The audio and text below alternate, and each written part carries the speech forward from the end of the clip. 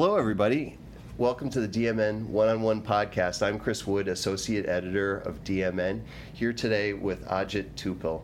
And he was recently named Senior Vice President of Identity. Not so recently, it was back in November. And welcome to the podcast. Great to be here with you. Thanks, Chris, and happy to be here as well. And so this was a new title that Tapad had created? That is correct. I mean, this is the first time that they actually have an SVP of identity, which is, I think, reflective of the space that we play in and also the evolution that this particular market is having.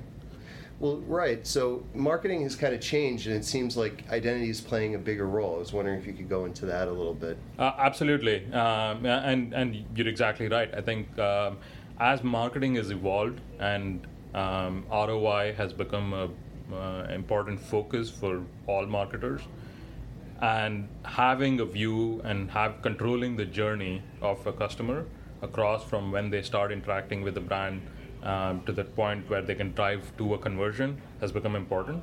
And this continues to be like a difficult problem to solve given the number of devices that the consumers are using to interact with these brands. So and over time, consumers have come to expect this kind of seamless interaction with these brands as well.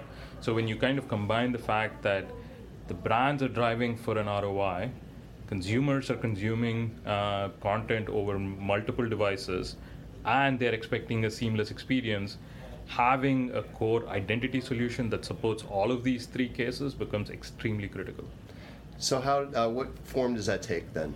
So if you think about the different devices on which they interact, if you're able to, if an identity resolution solution is able to tell a brand the person that's interacting with your website right now is the same person that interacted with your mobile app the previous day and is the same person who walked into your store 2 weeks before, that becomes an extremely important data point for the marketer to decide what they want to do with that consumer. How do they want to communicate? How do they want to interact with them? So the way this then kind of manifests itself is in a way being able to take these different data points, tie it back to kind of the central, say, call it an ID that could be at a person level, that could be at a household level, which is anonymized or pseudonymized to a point where you don't actually have that. The marketer does not need to know this is Chris or this is Ajit. They just need to know that these different interaction points are this coming from this single person. The same person. So you don't have to tie it into some of these like more personal, like a social security number. That is exactly right. So we've stayed away from any of this. The PII or the personal identifiable information, right? Which takes it back to any kind of like a quote unquote real person, right? But what we still do is being able to resolve it back to, again, either an individual or a household that the marketer can then use to enable their marketing use cases. So interesting that you mentioned revenue as a push also, because I see that coming up a lot in the customer journey and tying that, really zeroing in on revenue. But also, in order to track that customer, you need to know the identity, and it's coming from all these different devices to build that seamless experience, yet that means that you have even more devices. So what are some of the more frequent user behaviors that are cropping up that are really becoming a problem? So I would say two things. One is the frequency with which people switch around devices. So I was just thinking about my journey in this morning. My backpack, I have 4 devices. I have a laptop, a phone, an iPad, and a Kindle. Any single journey that I take, the 1 hour ride from home to work, I probably interact with 3 devices. I switch between them anywhere between 15 and 20 times. So that frequency of change where the customer is interacting with your brand and constantly changing the context in which they're interacting with the brand, I think is a trend that we're seeing that is going to be interesting and something that a smart marketer can actually take advantage of. The second one that we're seeing is around shared devices. Now, as devices kind of mushroom, you're going to see more and more of these connected devices, be it IoT, be it connected TVs. You're going to see these shared devices that multiple people within the household share. And how do marketers now resolve that back and kind of communicate now, not necessarily in some cases at the individual level, but how do you kind of layer it up to a household level and interact with the household, I think becomes an important trend as well. Are there any ideas about, especially you mentioned connected TV, how to distinguish the viewers? Yeah, so I think connected TV is, I'd like to say, kind of in very early stages of its evolution. The good part of this is the fact that, now that you're taking an industry that is extremely antiquated and you're bringing it into the modern world and making it much more addressable for the modern marketer. If you take that into consideration, being able to associate any kind of information that you have around the household, be it from their interaction with on mobile devices or be it from interaction with laptops. So, for example, it could be that I'm in market for a car. I've been surfing on Toyota's website. I've been surfing on Honda's website. Now, if I can then, like Toyota can then say, hey, we know that somebody in this household is in the market for a Toyota. I want to be able to, when I'm putting my media budget into TV, I want to be able to show this household ads around my latest offering, my latest Camry. They can do that now. And to be able to take the data from my interaction on their website to the point where they can now essentially give me a very relevant advertisement on my TV is one way that any of these auto manufacturers can take advantage of. So, and I'm using auto manufacturers purely in an illustrative purpose. Sure, yeah. This could be anybody. I mean, it could be QSR, it could be like Burger King, it could be McDonald's, it could be retail chains, it could be Target, Walmart, any one of these. It could be AT&T, for example. So all these brands which have a fairly large footprint online where people do interact with the brand online, as well as then do spend heavily on TV advertising, can take advantage of this. I mean, and also with the household, you have, with a car maybe, it might be more of a household choice to make. So you may want to reach the people who are in that household. That's exactly right. I think, and you're going to see this a lot across things like, I mentioned AT&T and Verizon. Family plans and stuff are also kind of like it's a family decision. It could be around automotive, which is a household decision. It could be about appliances that are a household decision. So I think in a lot of these scenarios, you are going to have opportunity where over those shared devices where the decision making needs to happen at a household level, you can do it like in a much better way. Just thinking of another use case, so what would be a really individual personal decision, maybe a book or something, where maybe Amazon would want to, it would make sense, just communicate to you on your Kindle or on your more personalized device. That's right. So if you can think of like some of these personal things, it could be like hair care products, for example. Toothpaste. Toothpaste could be like one, though in my household, toothpaste is a household shared decision, yeah. But, but to your example, right, a book is something that's very personal.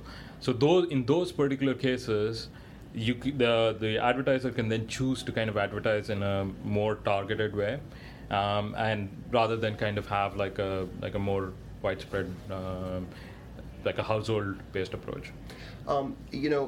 So much talk about the smart home and other devices in the household. Is there a lot of data coming from there that you're factoring in, or is it more about screens? It is, I would say, from a smart home perspective, if I said we were in early stages in on the TV side, yeah. I would say that we are.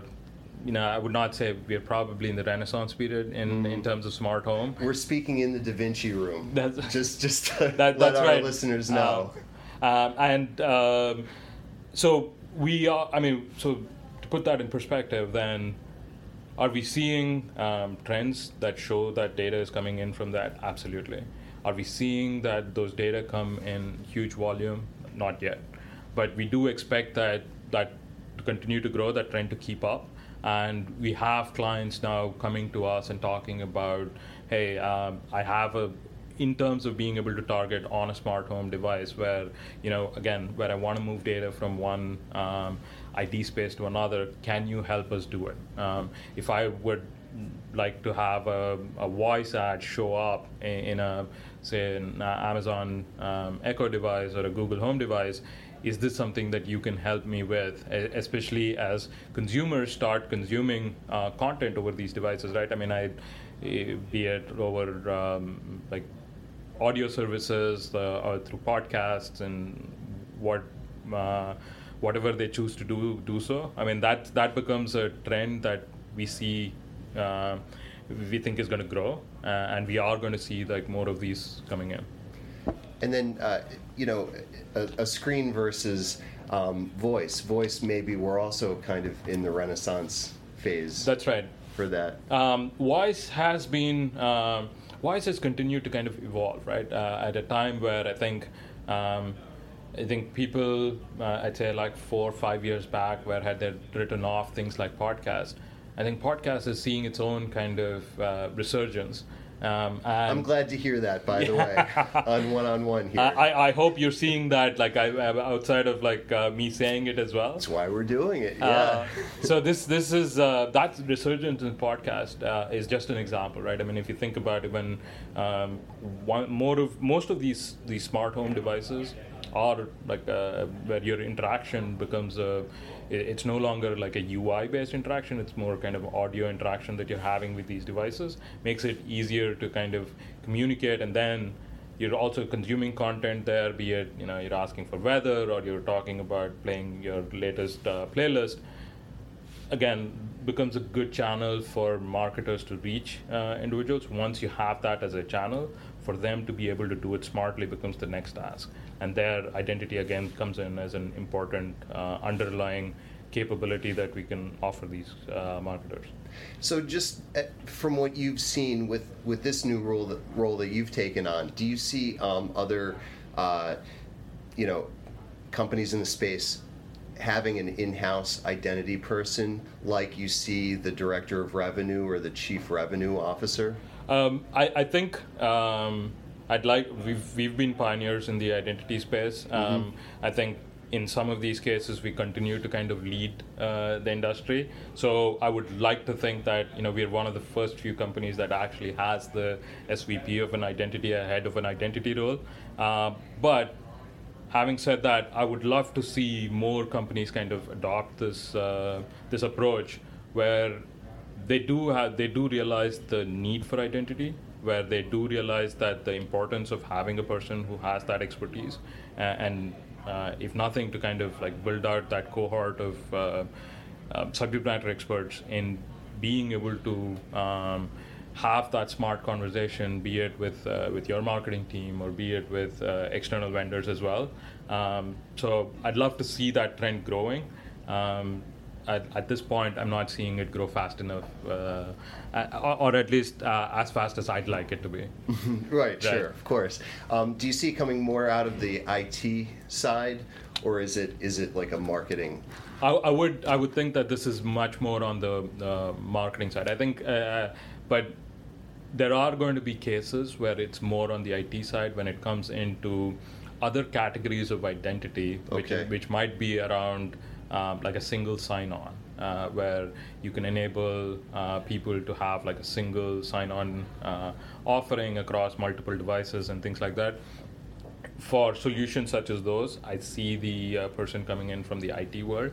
But for all the other kind of use cases that we've just been discussing, sure, I do think that the person needs to have very much of be of a business mindset. I mean, we were talking a lot about kind of like consumer use cases.